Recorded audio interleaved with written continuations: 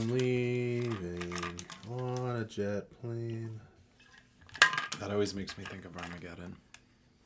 Which one was that? Oh, was that the one with Bruce Willis on the asteroid? That shit was dope. They should make an anime out of that. But with Bruce Willis playing the voice of Bruce Willis. I would watch the shit out of that. I mean, you also have to have Steve Buscemi as the voice of Steve Buscemi. But here's what I want. I want that, but I still want it to be subbed, and I want every other character to speak in Japanese except for Steve Buscemi and Bruce Willis, who speak English. Yeah, definitely Ben Affleck does not need to speak. No, we can leave Ben Affleck out here. Great. I'm just going to put that in as our cold open. Perfect.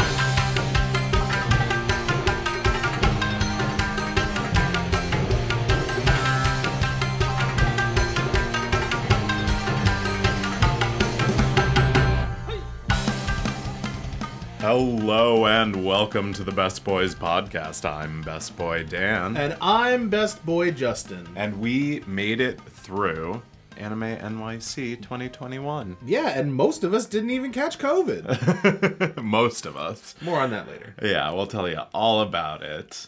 But first, we're going to get into our usual banter, followed by a little bit of anime news, and yeah. First, I'd like to start off with Komi check-in. Yes, let's check in on Komi. It's still amazing. It's perfect, and I love it. And I'm so glad I can finally die in peace now that I've seen it. I mean, but then you wouldn't get to enjoy the rest of the episodes. Well, no, I mean after it's over. Yeah. But what if there's another season? Well, we'll see. They better announce it quick. Yeah, the only thing keeping me alive is Komi. So basically business as usual. Yeah. It's great. The most recent episode, I literally watched the episode that just dropped yesterday, or maybe it dropped today. I don't remember, but I watched it and it was good. Yeah, I still need to watch that. Yeah, it's super fun. It was super cute, just like every other episode of it is. It's everything I wanted, and I'm glad that they didn't mess it up. And it makes me excited for like some of the like really anticipated upcoming properties that we have. You know, our Chainsaw Mans, our Spy X Families, all those. Yeah. So I think it's really good. It's one of the few times where I'm just like completely satisfied. I really don't have anything to complain about. Yeah, right. Like it feels weird. I've been searching because it kind of almost feels disingenuous to be like, it's perfect and you should watch it. I don't have anything else to say, but I really don't have anything else to say. It's perfect and you should watch it. In terms of other things that like we've been watching, I also want to give a shout out to Meiruko-chan. Mm-hmm. The world has kind of expanded recently in the show, so it's not like just about like these scary ghosts. There's like more things going on in kind of like a deeper like spiritual world that we're kind of starting to explore. It's just a surprisingly good show, and I was saying the other day that I think it is one of the best blends of comedy and horror since Shaun of the Dead. Yeah, I mean, it's really fun. I love the artwork. Both the character design and, like, the monster design are, like, fantastic. And the panty lines. And the panty... Yeah, you know, like, it's just... actually, to be honest with you, it's tapered off on that a lot. It really has, which has been nice, but it's just it still cracks me up because every time they do kind of the like fan service thing, I just flash back to like, oh yeah, this is the guy who did like Redo of a Healer, and it's just so wildly different. It really is. But it's a really good show. You know, it's given me something horror related that I actually enjoy, so I like it for that. It's if you don't like horror, it's a solid comedy, and if you don't like comedy, which is like weird, I'm sorry. Then what is wrong? Do you need to talk to someone? Yeah. Do you need a hug? But the horror element's really good. I guess, you know, if you're just like really into horror, it's, you know, the monster ghost design is top notch. Yeah, absolutely. But yeah, I think the final thing I kind of wanted to talk about today is just do a little check-in on my Girls Frontline journey. For those of you who don't remember or who missed the episode, need a Girls Frontline sound effect? Yeah, maybe. But I started playing a gacha game called Girls Frontline. If you don't know what it is, check out, I don't know, the internet. We explained it the other episode. Not important. Anyway, basically the premise is that I want to play this game and I want to see how far into it I can get before I have to spend money. And so Are you going to far- spend money then? No, I'm not. I'm just going to stop playing. Like, just straight up, you're like, done. You're going to put it down. You're never going to touch it again. Well, I might not like never touch it again, but like I won't make any meaningful progress. Okay. But so I haven't quite hit that point yet. I'm at level 40, which... Are you starting to feel the, like, money burn? Yeah, so you're starting to feel the pinch now. So what's happening is basically I'm running out of space to get new dolls. Uh-huh. So like well, that's what they're called. That's what the androids are called. They're called dolls. So basically, like I have to like break them down to materials and like use them for enhancements and stuff. Like I can't just keep stockpiling them. Pokemon Go does that too, right? Like they're like you can only hold this many Pokemon. Exactly. So like you can expand it for gems, which is like the in-game currency that you can also get with money. You can get it through regular grinding. It just takes a long time. Yeah. So like it cost me like 380 gems to get an extra 10 slots. I did that once. And then I spent another 280 gems to like get another team. So like you can build, like you have a certain amount of teams you can put together at once. But like I said, I'm starting to feel the crunch on that. I'm also starting to feel the XP grind because I've pretty much reached the point where I can no longer really level up just through playing missions. Like you have to at some level use enhancements and use these kinds of tricks to get more levels out of your squad basically. Oh, interesting. So like you have to kind of get a little bit creative with it. I'm not ready to call it yet. I haven't quite reached the point where I need to spend money, but I can feel that it's getting close. Like we're reaching the bottleneck. Interesting. There's this one YouTuber that I watch, Beat 'em Ups, who broke down the Pokemon MOBA game that came out recently, and like how many hours you would have to theoretically put into it rather than spend the money to like get all of the upgrades, and it was something insane like 10,000 hours. Yeah, and I mean at a certain level, all gacha games are like that. Yeah. Like they it's like a funnel almost. It's like on the surface, like, oh yeah, this is totally doable. Yeah. But in theory it is, but like in practice, like, it's not. Yeah, because I mean, at the end of the day, it's designed to make you spend money. Actually, on this note, I'm curious, since you've been playing the new Halo, this is tangential, but I am curious about it. The season pass for that, you've been working on that, right? Yeah, this is not exactly going to be a hot take. This is a pretty common view among people who've been playing the game. The battle pass is too hard in Halo. It requires way too much work to get like your different levels, and it's something that they are aware of, and they have said that they're working on. Interesting. I read an article fairly recently, I think it was like a week ago, that said like you would have to spend like, I don't remember the amount of hours. It's a ridiculous amount of hours to unlock like the latest like armor set that they have available. They're like, yeah, it's functionally impossible for most casual players. Yeah. I started doing like my character like adjustments and was like, oh, all of this is behind a paywall. Yeah, they don't give you a whole lot of options right out of the box. Which it's still in beta, so like I'm refraining from judging it, but like I was still kind of like taken aback by like, oh, I can't really do much here. Yeah, and I will say like, my frame of reference for this is Apex Legends, because that's the game that I usually play. And the battle pass costs the same. It's about $10. But with Apex, you get a much more rewarding progression. So like, yeah, like you have some rewards that you're less interested in. Like sometimes they'll give you music packs or like little gun charms that I'm sure somebody uses, but I don't. But there are a fair amount of skins, like, recolors, retexture skins along the way, that are good. Whereas with Halo, I feel like I've been playing probably about an hour or two each day for the past couple of days, and I'm only on Battle Pass level 3. Like, and like that's not to say like, I'm not a top tier Halo player, but I'm also no slouch either. Like I win games. So like the fact that I've only managed to get 3 Battle Pass levels out of probably like maybe 6 or 7 hours of play total, is something to think about. Yeah. Interesting. Yeah. Would you recommend me getting the battle pass? And then we'll actually go back to talking about anime. I would say wait to see what they do with it, because they have said they're going to change it. All right. What they change it to will affect, what I would say about that. Also, we'll see what happens once the game actually launches. Yeah, and it also depends on whether you're actually into stuff like collecting skins and stuff. Because some people aren't. Some people just want to play the game. campaign. If you just want to play the game, then don't even bother. Yeah, because there is still a free battle. Look nice too. Yeah, I mean, well, that's the thing. If you want to look nice, you need the battle pass. There is still a free battle pass progression, but it doesn't include a lot of skins. Yeah, I'll start working on that. We'll see. Yeah. But yeah, so that's about it for our check-ins for this week.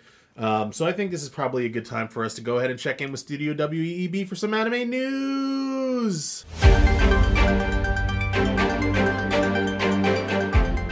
All right, first up today, we've got some very exciting news about Made in Abyss, which, as you may or may not know, is getting a second season after the movie, which was horrifying. To say the least. Yeah, but at an online fan meeting for Made in Abyss, there was a debut of the first English subtitled promotional video and a key visual for Made in Abyss, the Golden City of the Scorching Sun, which is a baller name. Yeah, also, which is the second how are you season. going to have that in a giant hole? Well, I mean, listen, we'll find out. Yeah. But yeah, there's not a whole... Something horrible, I'm sure. Yeah, there's not a whole lot of news on this front. I mean, they have announced a couple new characters. They've announced most of the voice cast. I think the entirety of the core voice cast is returning for the second season. But basically, this is just good news that, hey, it's progressing, it's coming. There is more to come for Made in Abyss. And their awesomely named series. What was the name of the game? It was something like Binary Star crashing into something. I was like Meteor Blast. It sounds like a post-rock band name, like a Explosions in the Sky cover band or something like that. It was really good. Yeah, super rad. So good job on that, Made in Abyss. Speaking of good job, the official website... How are you going to say this? I have no idea. We're just going to gloss. The official website for the television anime of Kotaro Shono's World's End Harem, science fiction manga. Science fiction, that's not really how I describe that.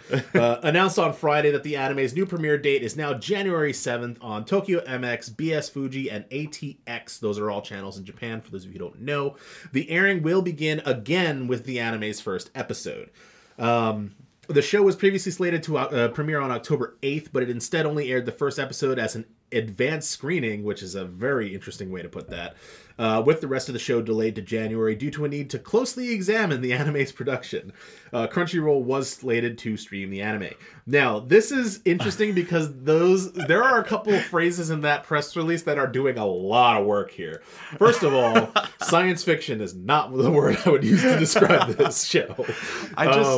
I love how, all the writing on the wall is the exact same as interspecies reviewers, and it's just, history repeating itself. Yeah, advanced screening, it seems like a very press-friendly way to say... Oh, we put in a little too much TA. Yeah, to say, we need to take a closer look at this because we might have screwed up. And also, closely examine, that's a way for them to say, we need to figure out what we need to cut. Actually, we accidentally made hentai. Yeah. Bad. I think this is going to end up not being as bad as interspecies reviewers because of the fact that they were like, whoa, we need to take a step back here. I'm pretty sure what happened during these intervening months was they took a look at the show's script and were like, okay, this is what we're cutting to keep this show on the air.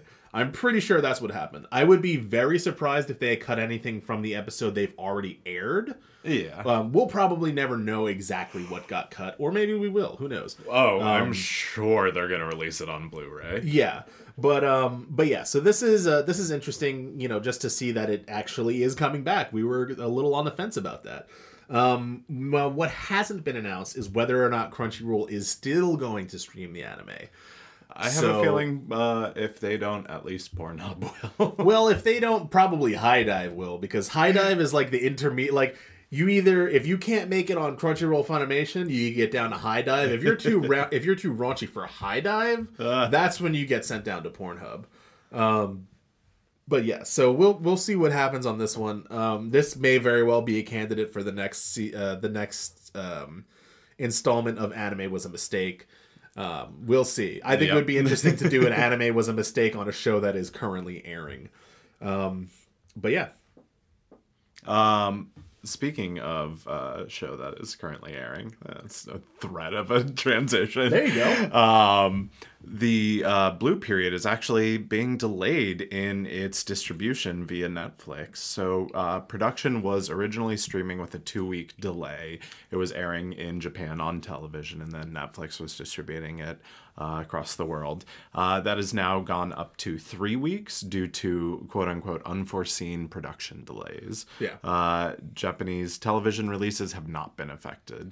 So kind of my take on it is that this is probably something to do with the localization or the dubbing process, since Netflix is kind of doing like day and date like dub in all the languages. Well, day and date is in 2 weeks later. So right. It's a simul dub sort of. Yeah, Funimation used to do this all the time, and then they scaled. They were at one point they were doing it like day and date, then they scaled back to a week, then 2 weeks, and now they're kind of just letting the season air, and then it's coming after. Sometimes like, you know, there'll be 6 episodes behind or something. And I think that's for the best, because I've seen, you know, watched some of the simuldub shows, and the simuldubs in a lot of cases were not good. Like, and I'm not like criticizing, you know, the voice actors. It's not even, most of the time it's not the voice actor's fault. It's the fact that they try to do a almost very literal translation from Japanese to English. And that leads to the dialogue being incredibly clunky. It leads to some like non sequiturs, like sentences that just don't make sense. Yeah. And I think it's better. And like, this is kind of something that I was, you know, that I'm not glad that the show is being delayed, but I do It'll appreciate make the quality better. Yeah, I do appreciate that they're taking time to do it right, as opposed to just rushing out something that doesn't work, which is what I was talking about with 86 the last time we joined. So it's kind of a bummer, because I really like this show. Yeah. I did not expect to like it as much as I do. We have probably the best girl of the whole season.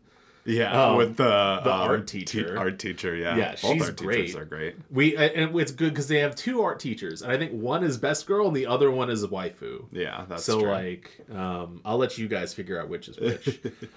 But yeah, I think with that too.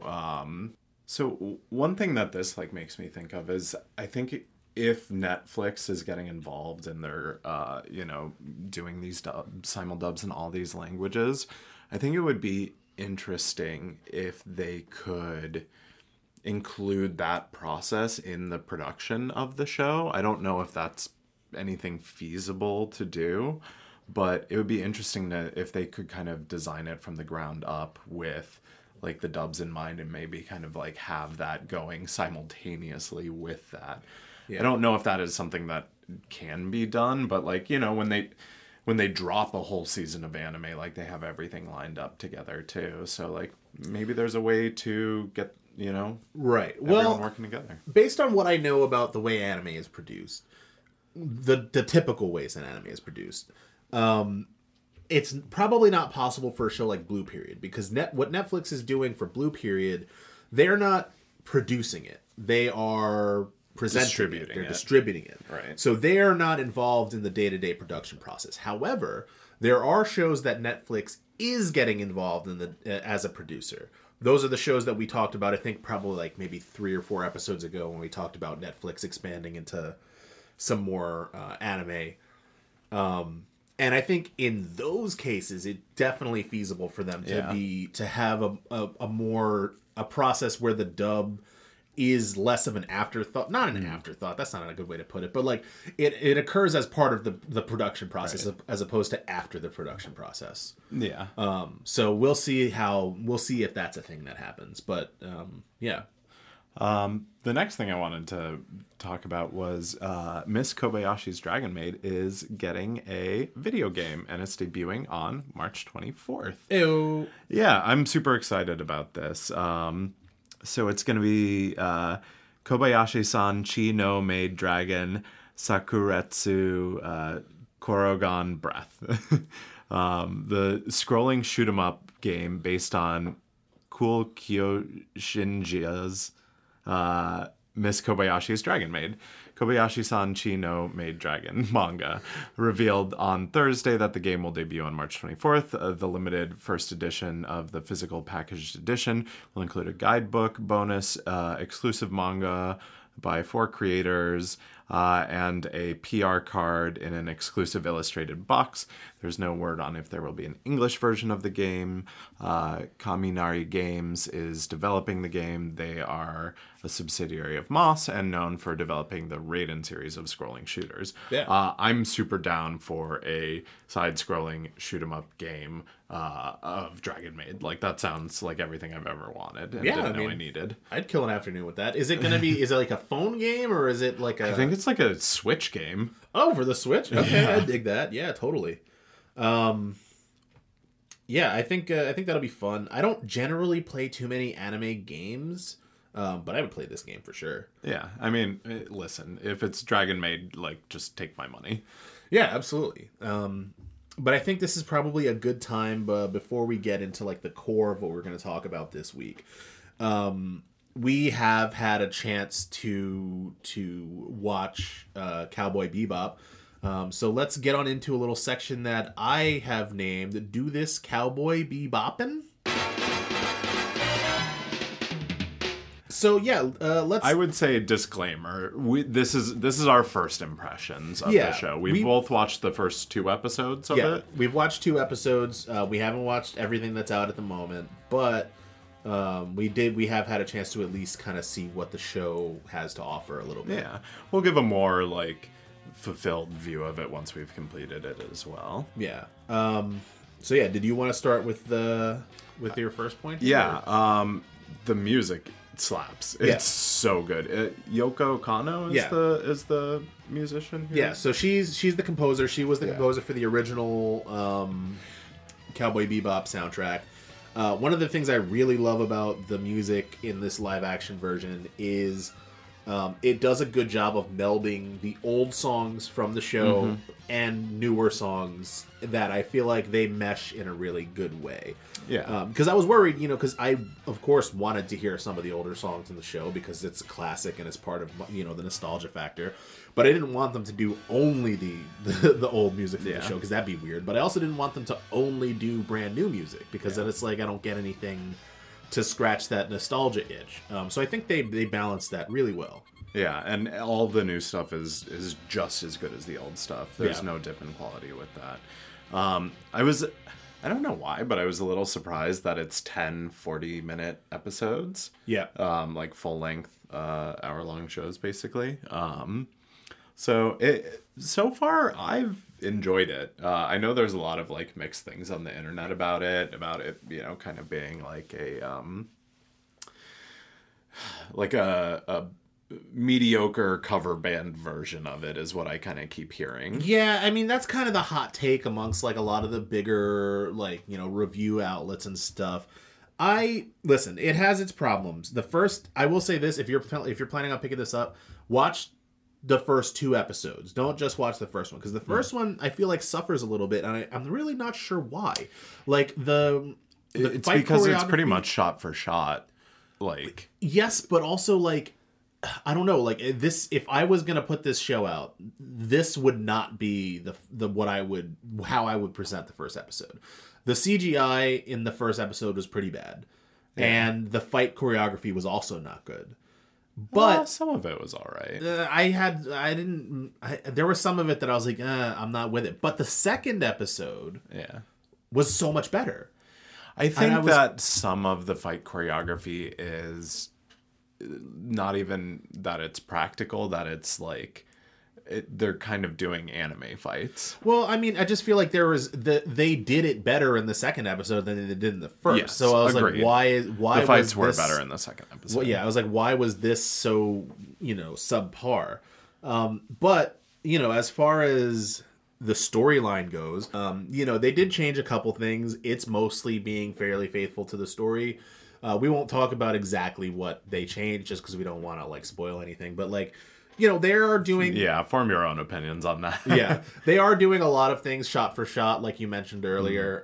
There are some things that they kind of like tweaked and changed locations on a little bit, which is fine. I don't expect everything to be a 100% shot for shot. Nor do I remake. want it to be. It's a different medium. It would be weird and kind of boring. So I think they handled that pretty well. What do you think about? I mean, so the other thing I wanted to talk about was the kind of look of it. The CG's not the best, but it's also not the worst. Like, it has a very specific look to it, and I think it's kind of their take on what anime looks like in real life. So it's like kind of an anime stylization to everything, to the costumes, to the sets, to the just world at large. And there were things I liked about it, like there was one shot that was like a like satellite view of Mars and the kind of colonization of Mars and how that looked. And I thought that was like a really cool little touch. And like, you're like, oh, interesting. You can kind of see how the city's like spread out, but like kind of this only thing on this like big red planet. Yeah. I do think what they did with the ship was really good. The ship looks good. Its ship looks fantastic. I love the way they've kind of... Okay, so one of the things that Cowboy Bebop had that was so interesting and remains interesting, even when you rewatch it today, is how, like, the tech looks. The tech is supposed to be, like... So, like, you have things that are, like scanners and analyzers and, like, all sorts of crazy stuff, but it all looks like old, like, kind of, like CRT monitors. And, like, it's... tube radios. Weirdly, I feel like if this movie came out, or if this series came out in the like late 80s, it would have been right at home. Yeah. Like it would have just like fit right in. It would have been a huge hit. Yeah, especially like with the kind of I don't even know if there's a word for it, but the kind of aesthetics that they have, like I don't know, like you have things like steampunk and grunge punk, and like I don't know what punk this would be, but whatever it is, I'm into it. I also really love the sets. I think the sets are really cool, and any time that you do things like practically and you build these sets, I think it really adds to it. Like the one that sticks out is there's like this one bar that had this like beautiful neon sign above it, and it just like I think it was in like New Tijuana or something, and it just looked excellent, and the casino looked really good. The casino looked great. Yeah, the kind of like Syndicate Elders like hall was like, oh yeah, that was good too. It was really cool looking.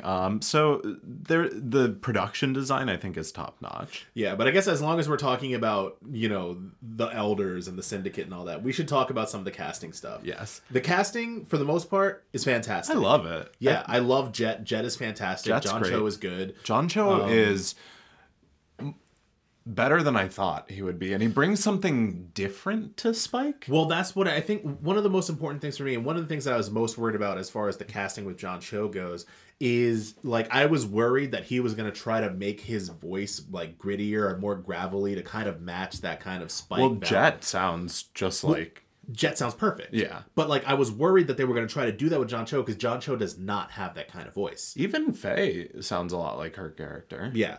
But, I think it's better that he doesn't try to pretend to have that voice. I think going with just his natural voice, it was the right move. And I think it works out fine. And he does that kind of like laid back cool really well. Yeah, he's got that kind of like almost like I don't really care. Like he's very ambivalent. He's chilling. Like he's not he's not trying to go for that super gritty like I don't know like kind of voice. Yeah. But before we get into the casting that we don't like, I will say that I know there are some of you who are like diehard Cowboy Bebop fans who are wondering if the three old guys are going to be back, and yes, they are. The three old guys are here, so don't worry. Yep. I won't say anything more about them other than that they're here, and it's hilarious when it comes up. But for the casting that we didn't like... Vicious. Yeah. We don't like Vicious. It's weird. I have two comparisons that I really like. I think he looks like a weirdly jacked Lucius Malfoy, or a much less sexy Henry Cavill from The Watcher. From The Witcher. The Watcher. Whatever. I will say this. It is weird. Like, okay... First of all, the hair does not work. The hair does not work. No, it looks so out of place. Is weird. He's the only guy with a British accent in the whole galaxy, apparently. Yeah. Also, like, the whole thing, like, where he's jacked. Like, is he jacked? He's got, like, just, like, he's got a little... He's veiny. Yeah, he's real veiny. Dude needs blood pressure medicine stat. Which, like, I'm not, like, you know, trying to, like, body shame, like, the actor or anything. It's just, like... It's just weird. It is just... It doesn't fit the casting as far as everyone else does. Yeah, like it's so bizarre because, like, in the show, I don't think we ever see Vicious without a shirt on in the show. And they're like, the very first shoving it down your throat. The first time we see him for look at his nipples. Episode, he's topless, and it's like, why is this like this? It's so weird and out of place, and like I would have chosen anyone else. Yeah, like to me, Vicious is kind of like a.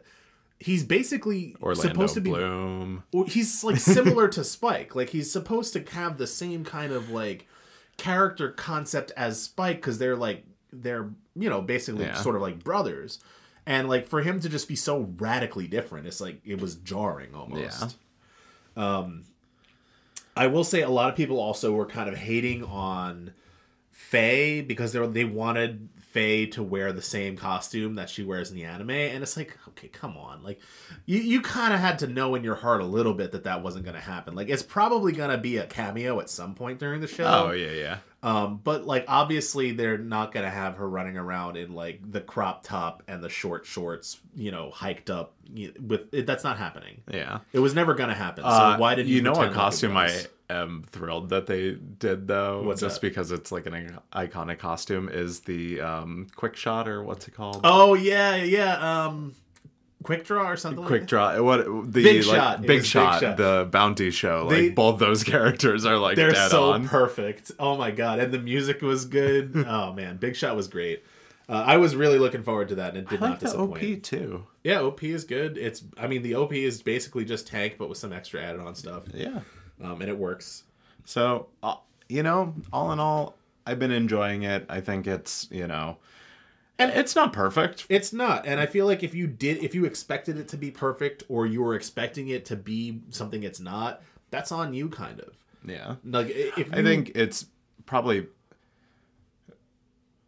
better than I kind of like it could have very easily been bad. And it could have been probably should have been, but like this is serviceable. Yeah. This is not the like, oh wow, they did it, they cracked the code, this is the most amazing thing, but it never was going to be. You're not going to take the best anime has to offer and then like just suddenly make it the best television has to offer too. It was never going to do that. And like, I don't know, for what it is, for what it does, I think it's, you know, it's good. Let's get more of this. Do some shows that lend themselves to that medium more, I think would be fun. Yeah.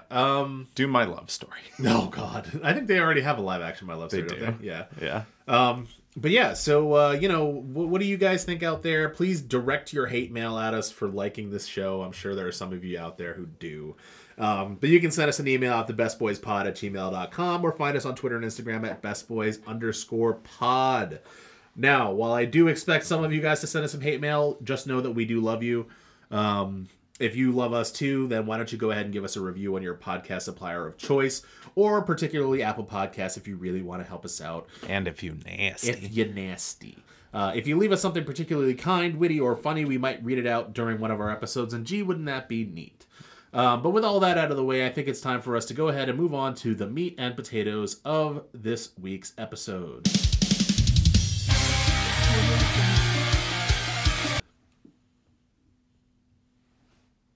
No.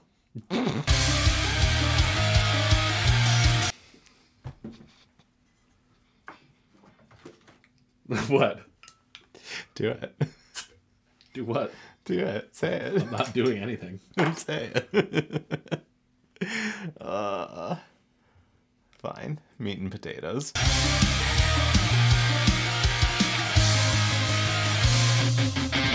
We did it. The Best Boys went and crew went to AnimeNYC. Yeah, I mean, basically the entire Best Boys extended universe went to AnimeNYC this year. It was kind of a wild experience on a ton of different levels. It was. I don't even know where to start. I guess... well, let's take it chronologically. Yeah. Let's start with day one. We were smart and showed up early. Well, yeah. We did show up early. We did have press passes, so that helped us out a lot. But if you were there, or if you know someone who was there, you will know that the lines were wild. There are some people who waited upwards of 4 hours to get in on the first day. And also the first day started late. Yeah. So it ended at the same time, right? It ended at the same time, but it started at like 1 o'clock or 1. something. So there was only like 6 hours of con that day. So if you waited for 3.5 hours like the rest of our group did, you basically got 2 hours of con before you were kicked out, which is wild to have paid for that and gotten like less than a quarter of the day. Especially because at a traditional con, which we'll talk about a little bit later how this was not, this is the time when you're getting your limited edition swag. You're lining up for your stuff. You've scoped out the booths that you want to hit first. Which, fortunately or unfortunately, was not really an issue this time. Yeah. But if you had to wait online for 4 hours, by the time you get there, everything's gone. Yeah. So that's wild. So I guess we should also elaborate as to why the lines were like that. This is obviously not like normal cons because COVID is a thing. And we're, for those who don't want to hear about COVID, this is going to be kind of a big part of this story. It is, because this is the first AnimeNYC since COVID hit. The last one was 2019. So this is our first con back. So and it definitely affected it. So even just down to the lines, the reason the lines were so backed up is that vaccines were mandated to be able to enter. Yeah. You had to show proof of vaccination and identification, and you were given a wristband to show that you had it, or that you had been vaccinated and that you could go into the con. Yeah. In theory, this was a good idea. Yes. Don't get me wrong. I do think vaccine mandate for this was a good thing. Yes, absolutely. As will our story will also go to prove. Yeah. And the plan was, and I get where they came from. I don't blame them on this one necessarily. Their plan was, okay, we have this wristband. And it was a heavy duty wristband. It was one that you could wear for 3 days and you wouldn't get lost. And their idea was, we're going to check everyone out on the first day.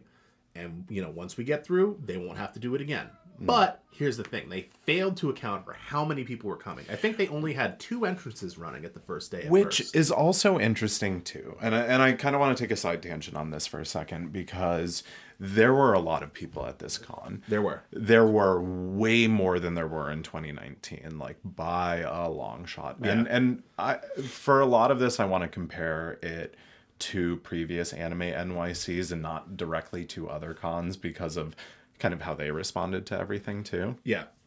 But there were a lot of people, which I was surprised by because I thought they would have some sort of limit to the number of people there because of COVID, right? Right. And especially because, the layout of the floor, they did definitely space things out more than they did in previous years, but then they just let more people in than last time. Yeah. So it's a wash. Which, I understand, you need to make money on it, right? But it also, with the amount of, returns that are doing on tickets right now, maybe there was a balance to that. Yeah.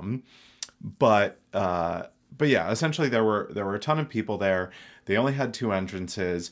They had sent out an email a couple of days ahead of time saying that you could get, pre-verified. You could get, your tickets ahead of time, but it was only 2 days ahead of time and during work hours. Yeah, it was basically from 8 to 5 on a Thursday. Yeah. Which at the Javits, you're gonna go all the way to the Javits Center. If I had known about it ahead of time, I would have taken that day off also because I would have gotten Best Girl Alyssa's ticket on that day too, because I had to pick up her ticket as well. It ended up working out fine because we were able to get in early anyway, but if you're gonna do something like this, have the plan ahead of time so you can send it out when the email goes out, hey, when your ticket is confirmed, say, listen, we're going to have early pickup days. They're going to be these days to this day. You can pick it up at the box office, as opposed to 2 days beforehand. So you have a mad dash to get that early line. Yeah. And then the people who can't get it are left in the lurch.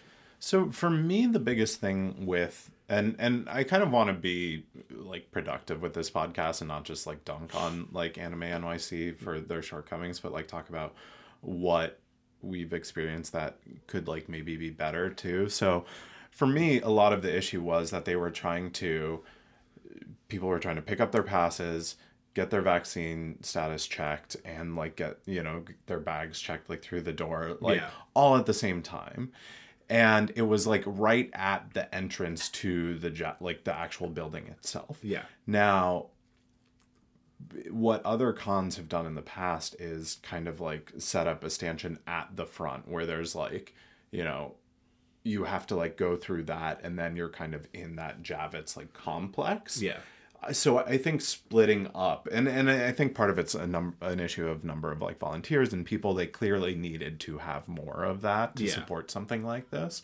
But I think if you're going to have a vaccine thing, like have a line where, there's 20 stations that people can get their vaccine status checked. And then like a few lines where if you've already been checked, you can just go through. And then, you have another section where you can pick up your tickets or you can check in. And then,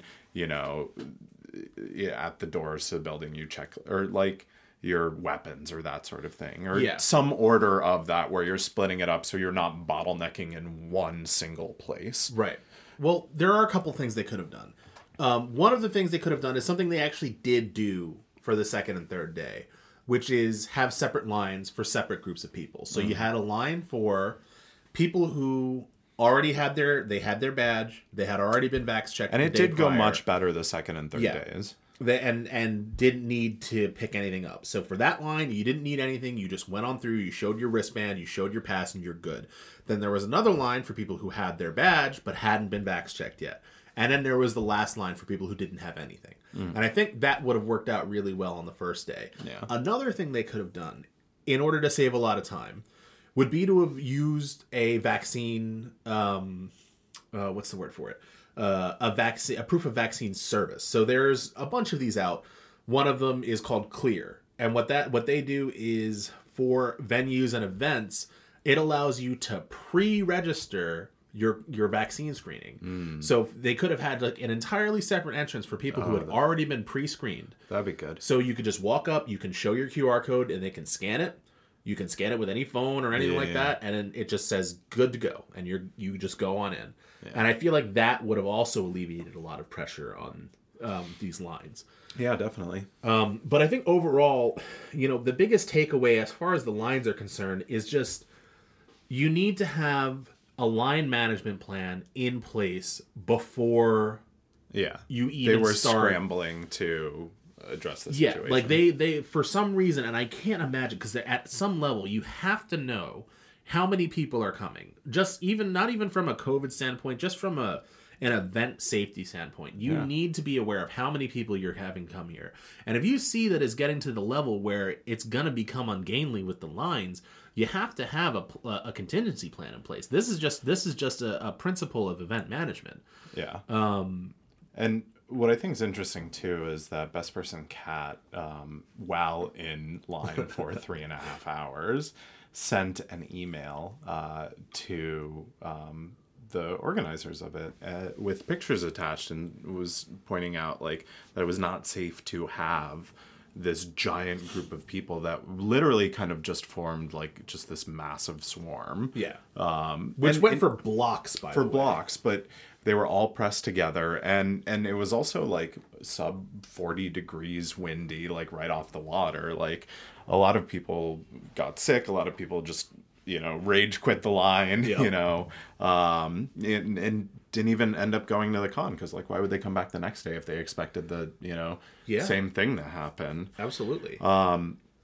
Kat sent an email, received a very kind of like defensive and scathing return back, and was like, don't compare us to like New York Comic Con or something like that, which she did not do. But it's also a very wild response because, like, if you're trying to hold an event on the same level as New York City Comic Con, you're gonna be compared to them. And like, in past years, maybe AnimeNYC hasn't quite been at the same level of New York City Comic Con, but for, you know, based on what we saw this year, it's getting the amount of people that were there. Like, turnout was enormous. Yeah. Turnout definitely outstripped, especially vendors too. Yeah. Which we'll get into in a sec, but we should talk more about these emails because it's wild. She has, I think, since gotten 3 or 4 more emails from them, and there was definitely like some sort of miscommunication about what was going on, because like you can definitely see like kind of like emails fired off by people without any sort of like plan that were just like responding because they needed to respond. Because you're in damage control mode. Yeah. And then like as they progress, like the last one is like very clear, like very form filled, like about what was going on. And so like what I will say, and I think is ultimately a positive, even though it took a long while and a lot of stumbling to get there, is that they are on top of communicating and trying to make it right. So I know that they are processing refunds for people. So if you are someone who rage quit from the line, like reach out to them. You shouldn't pay for something that you weren't able to go to. And it seems like they're honoring that. So good on AnimeNYC for doing that. Yeah, and I mean, like, you know, this is we're starting off a little bit critical, obviously, because this is kind of, it's the elephant in the room. We have to talk about it. Yeah.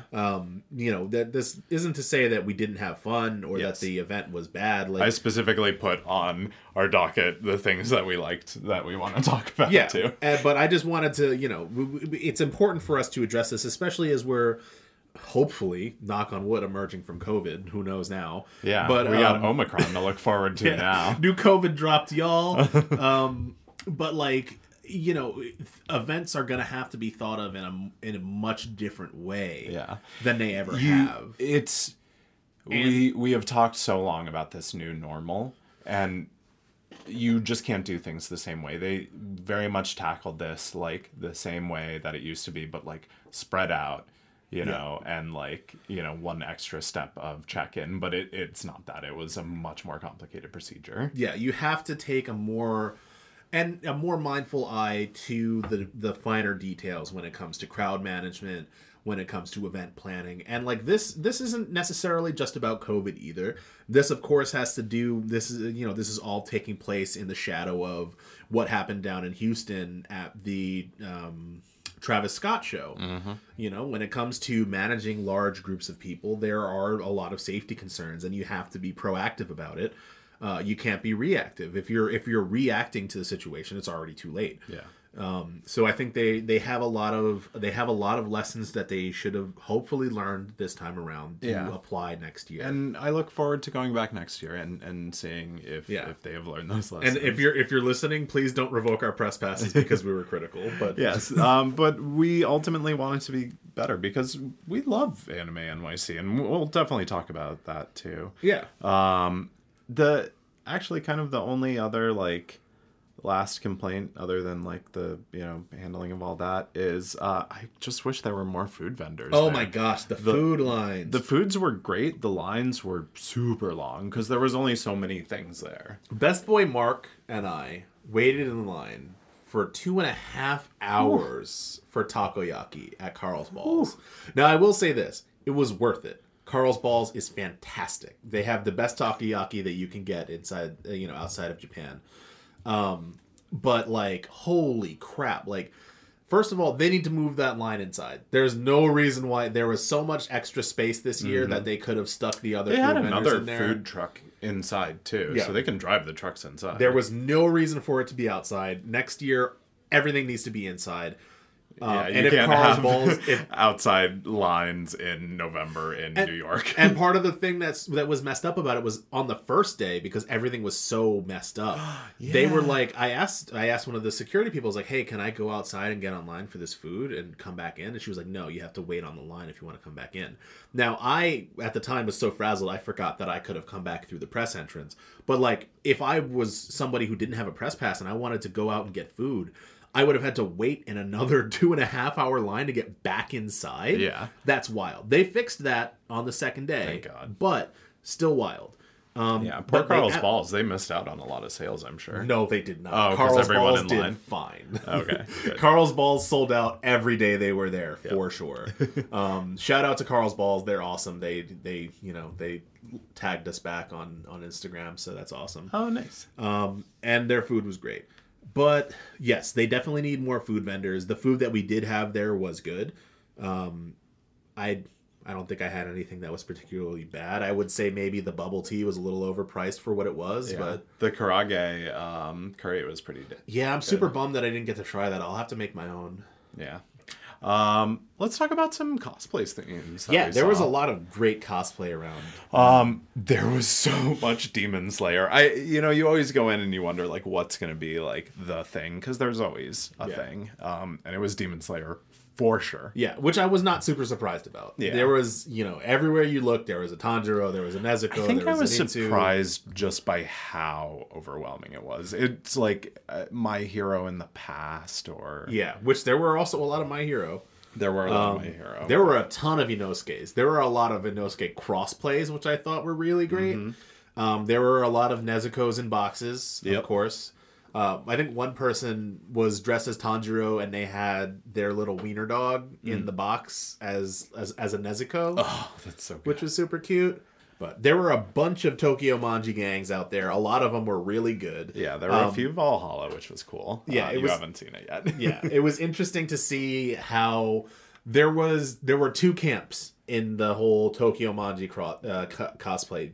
The people who covered up the manji and those who didn't. Yeah, people who did and didn't. And I understand why people who did it. Because, like, if I was dressing up as Tokyo Manji Gang, at the very least, I would have covered it while I was on the train. Especially in our neighborhood. We live next to a very, very populated by Hasidic Jewish neighborhood. Yeah. So I think there would definitely be some double takes on that. Yeah. But overall, they were really good. I'm trying to think. We saw a lot of really good Mikeys. I saw a couple good Drakens too. Draken-kun. It was great. You know what? And it makes total sense because it's such an easy cosplay when you think about it. It's like black pants and a shirt. Yeah, totally.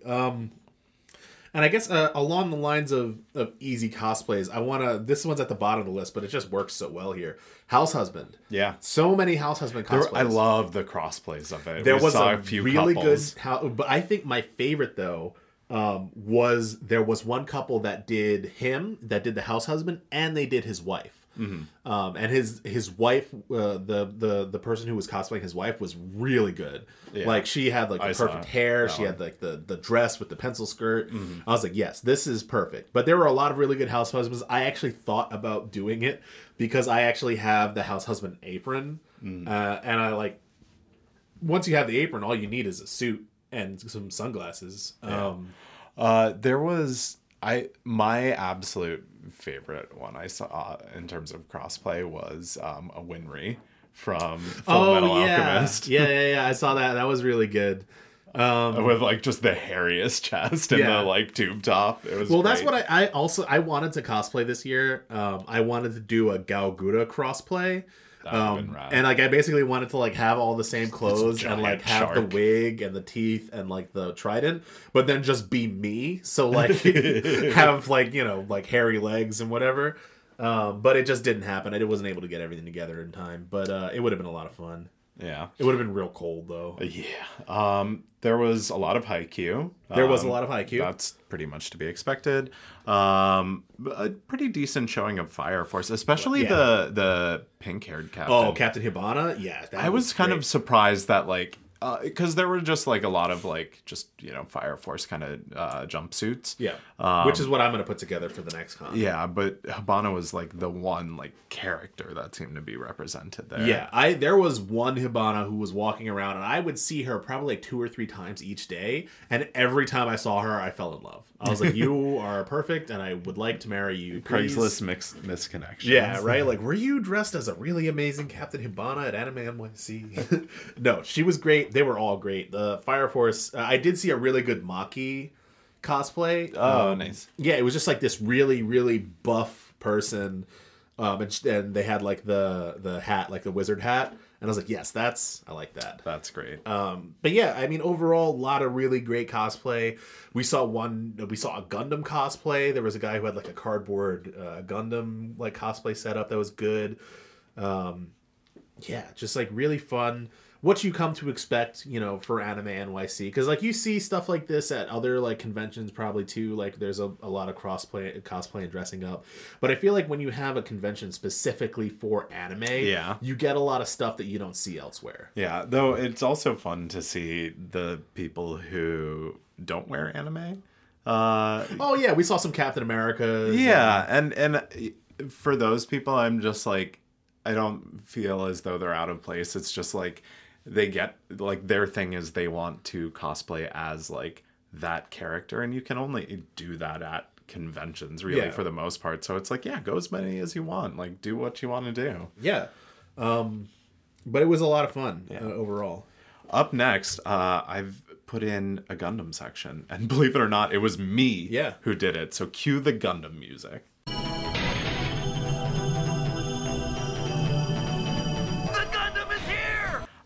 So one of the big stories for our con was actually hunting for Gundams. Yeah, we did a lot of Gundam hunting. Which, so actually, there is one kind of other big thing that I want to kind of like point out. There was a lack of some of the bigger vendors, right? Yeah. And this will lead into the Gundam thing, I swear. But like Funimation wasn't there, Viz wasn't there, High Dive wasn't there. And like for me, the first thing I wanted to do was hit up Viz because I figured they would be there. They were there the last time. They've been at every New York Comic Con.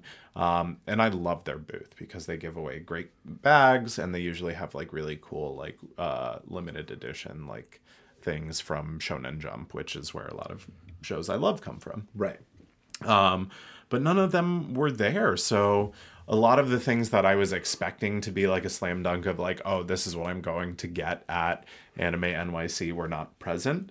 So one of the big things that we ended up doing a lot of hunting for were Gundam models, because there were a few different shops there that had a bunch of like really cool stuff that were either not available online or were really expensive online. So we got to get like a bunch of like really cool stuff for, I think, pretty reasonable prices. Yeah, I was fairly surprised that Gundam Planet was not there, because they were only over in New Jersey. I was very much expecting them to be there, but we did find, I think it was like 3 or 4 shops that were selling a decent amount of Gunpla. There were a bunch of shops that had like a couple kits, but like there were 3 main shops that had kits. Yeah. Like it had a decent amount of them.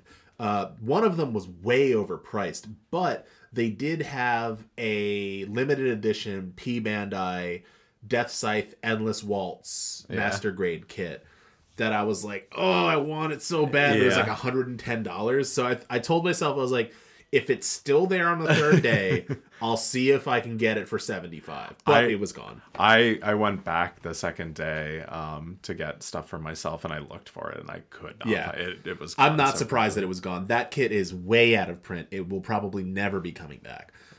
So I'm not surprised someone snatched it up. There were a lot of, I think probably the best vendor for Gundams that was there this year was that Luna Park game store. Yeah, where is that? They're based out of Queens, if I remember. We're going correctly. to Queens. Yeah, we're going to go. But they had kits at very reasonable prices. Yeah. They had a very good selection. I picked up an HG Grays from Iron Blooded Orphans. I picked up an HG Zaku 2 F2.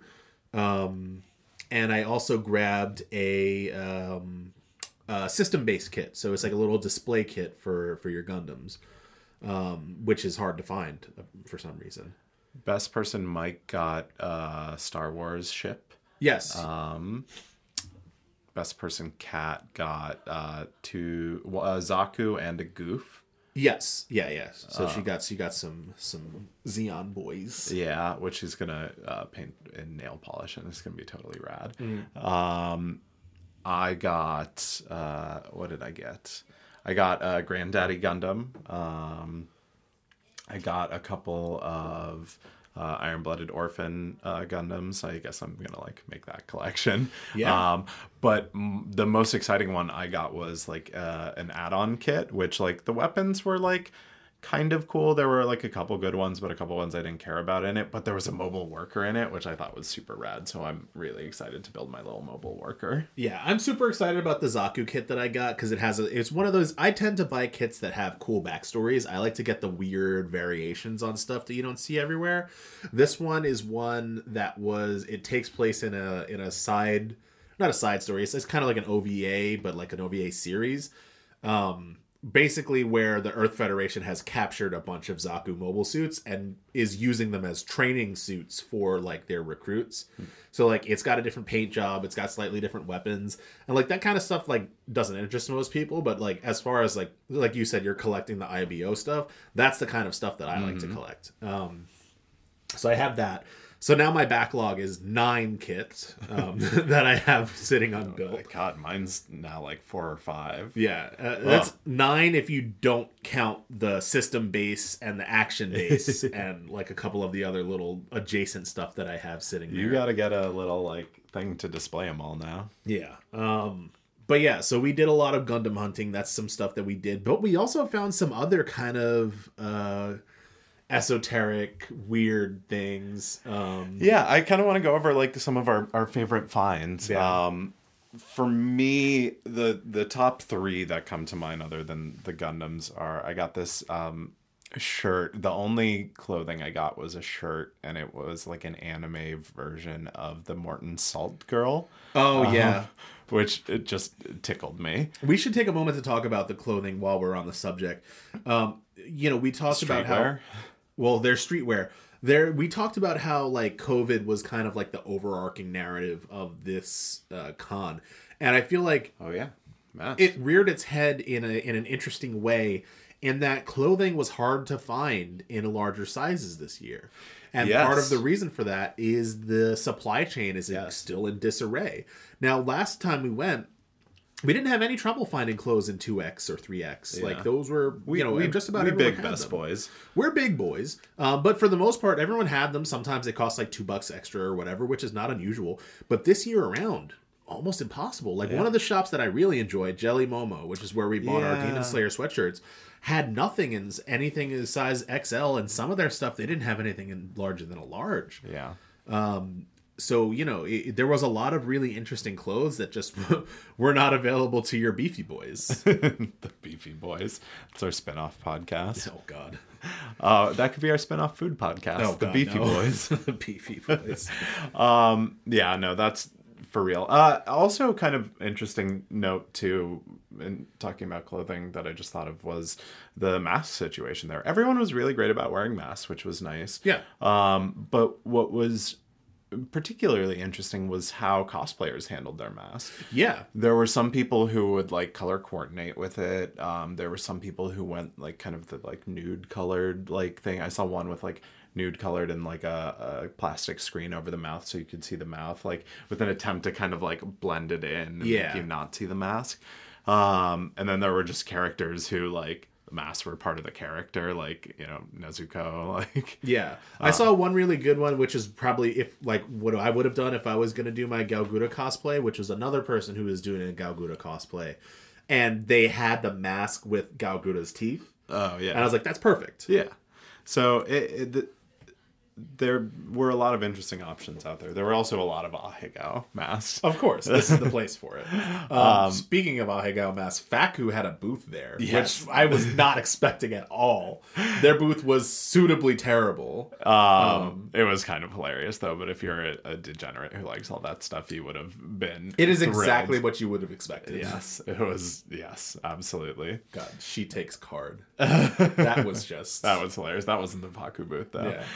I also got a Darling in the Franxx like key tag, like those little like fabric like red tags that you put on your keys. Honestly, the reason I love that is that it's just been super useful. I use it every day now. Yep. But probably my best find of the whole con was my Love Hina alarm clock. Yeah, that was wild. It was wild. That was like the first day. We had been in there for like a few minutes. We stopped in the shop to look at like some Gundams they had on the wall. And we were like just heading out, and I like took a step back and I looked and I saw this like little blue alarm clock, and I saw this like anime girl's face on it, and I like looked at it and I was like, is that Naru? And I looked closer and it said like Naru Narasegawa on it. Yeah. I was like, is this a Love Hina alarm clock? Like, analog alarm clock? Yeah. And it wasn't. It was $5. And I was like, absolutely. Yeah, This totally. is just such a weird little tiny piece of anime memorabilia from like a lot, like Yeah. It was so worth it. 25 years ago that like I was like absolutely must own. Yeah, it was so worth it. I think my favorite grab, I didn't get too much because I was a little strapped for cash, because that's how life is sometimes. But I mostly bought pins and buttons and stickers. Mm-hmm. But my favorite thing that I bought was one that I could not stop myself from. And I had been looking sort of for like a Gundam poster.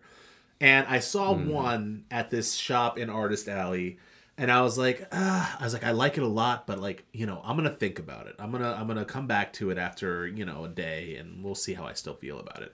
And literally 20 minutes later, on the other end of Artist Alley, I passed by a Gundam poster, and I was like, that immediately, right now, I need it now. I got a really good Gundam poster. It's like a movie style kind of poster with a drawing of the Granddaddy Gundam on the front, and it says Gandamu in Japanese on top. It looks just fantastic. I can't wait to get a frame for it and put it up in my room. Yeah, no, that's going to be a good one. That was a good get. But yeah, so some things that we loved about the con is seeing tables for other cons that were there. I thought that was pretty cool. The only other like little con I've been to is Flame Con in New York. I've been to like a few other larger cons out there, but it was really nice to see. There were probably like 6 or 7 little cons from around the New York, New Jersey, Pennsylvania area. I definitely want to head down to Philly to check out a couple of them. I think there might have been one in like Boston. There was one in Maryland. Yeah. A bunch of like ones not too far away, maybe like a bus or a train ride away. And I think it's really cool. And I want to kind of get down to some of the more like local cons and see what's going on there. Yeah, because I feel like one of the things where AnimeNYC definitely does suffer, it suffers from success a little bit in that there's so much to do and there's so much to see. And there's so many other people there that you kind of end up missing out on some things that maybe with a smaller con you might have more, you know, time to experience and things to see and things to do and people to meet when you're not in such a rush to do and see everything before you're out of time, you know? Yeah. Obviously, we love seeing all the cosplay and the food. I really also like that this year, I correct me if I'm wrong, but I think Artist Alley was much larger than it was in the past. Artist Alley was much larger. They opened up an extra floor of the Javits Center.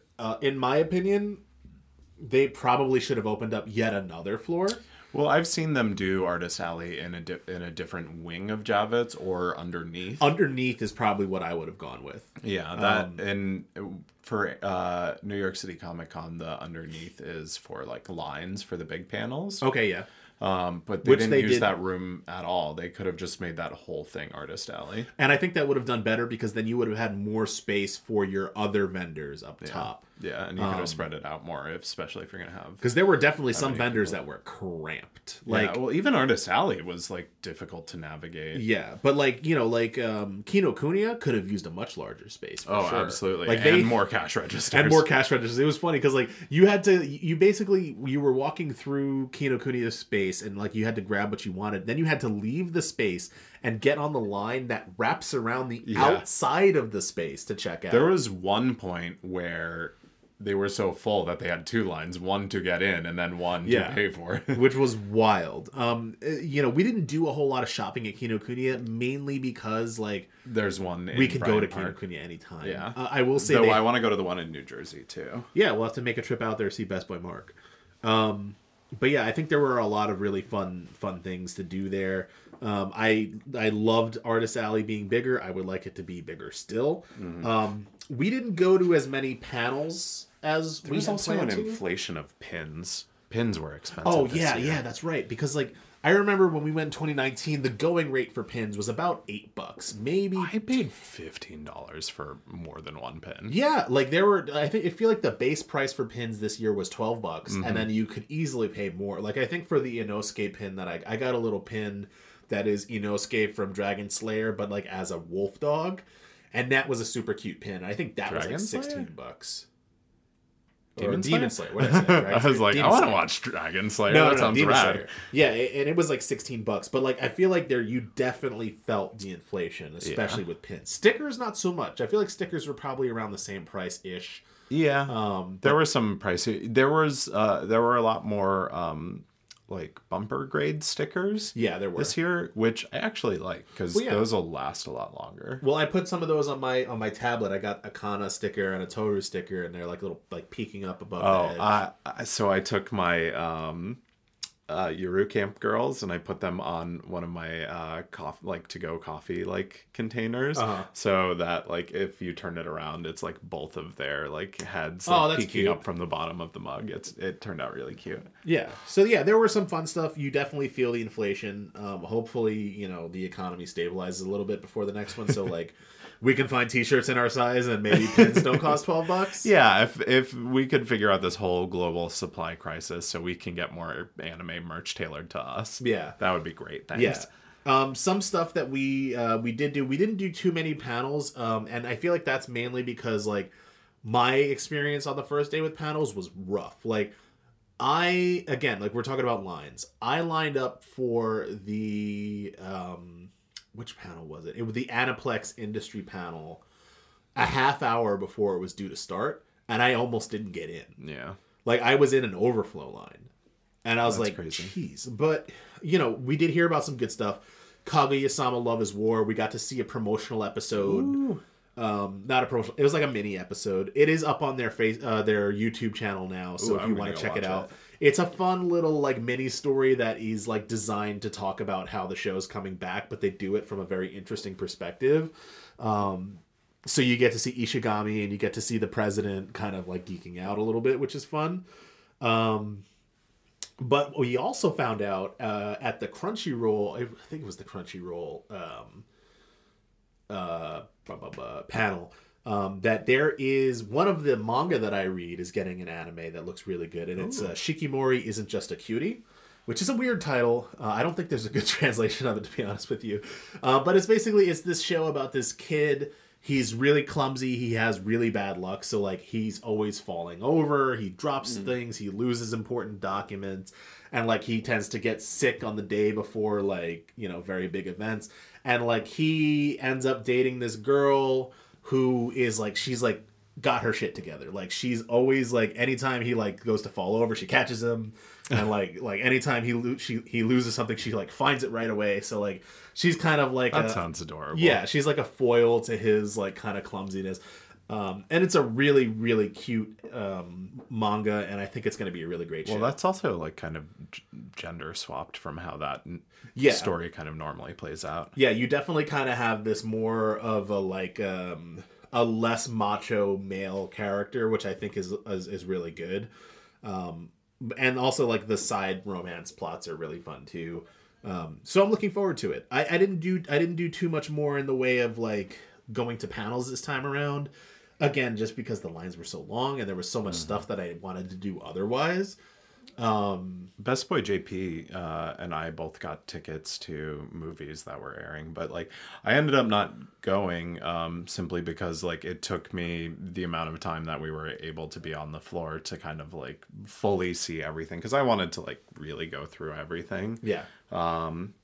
And there were like some panels that I was interested in, but it just wasn't worth taking away, I feel the hour and a half, including wait time before panels to go. But that's just my own personal con preference. I would have been more likely to see the movies if they were after the floor closed. Yeah, that would have been cool. Like if there was like, all right, floor's closed at 7, movie starts at 8. Yeah. We stay till 10.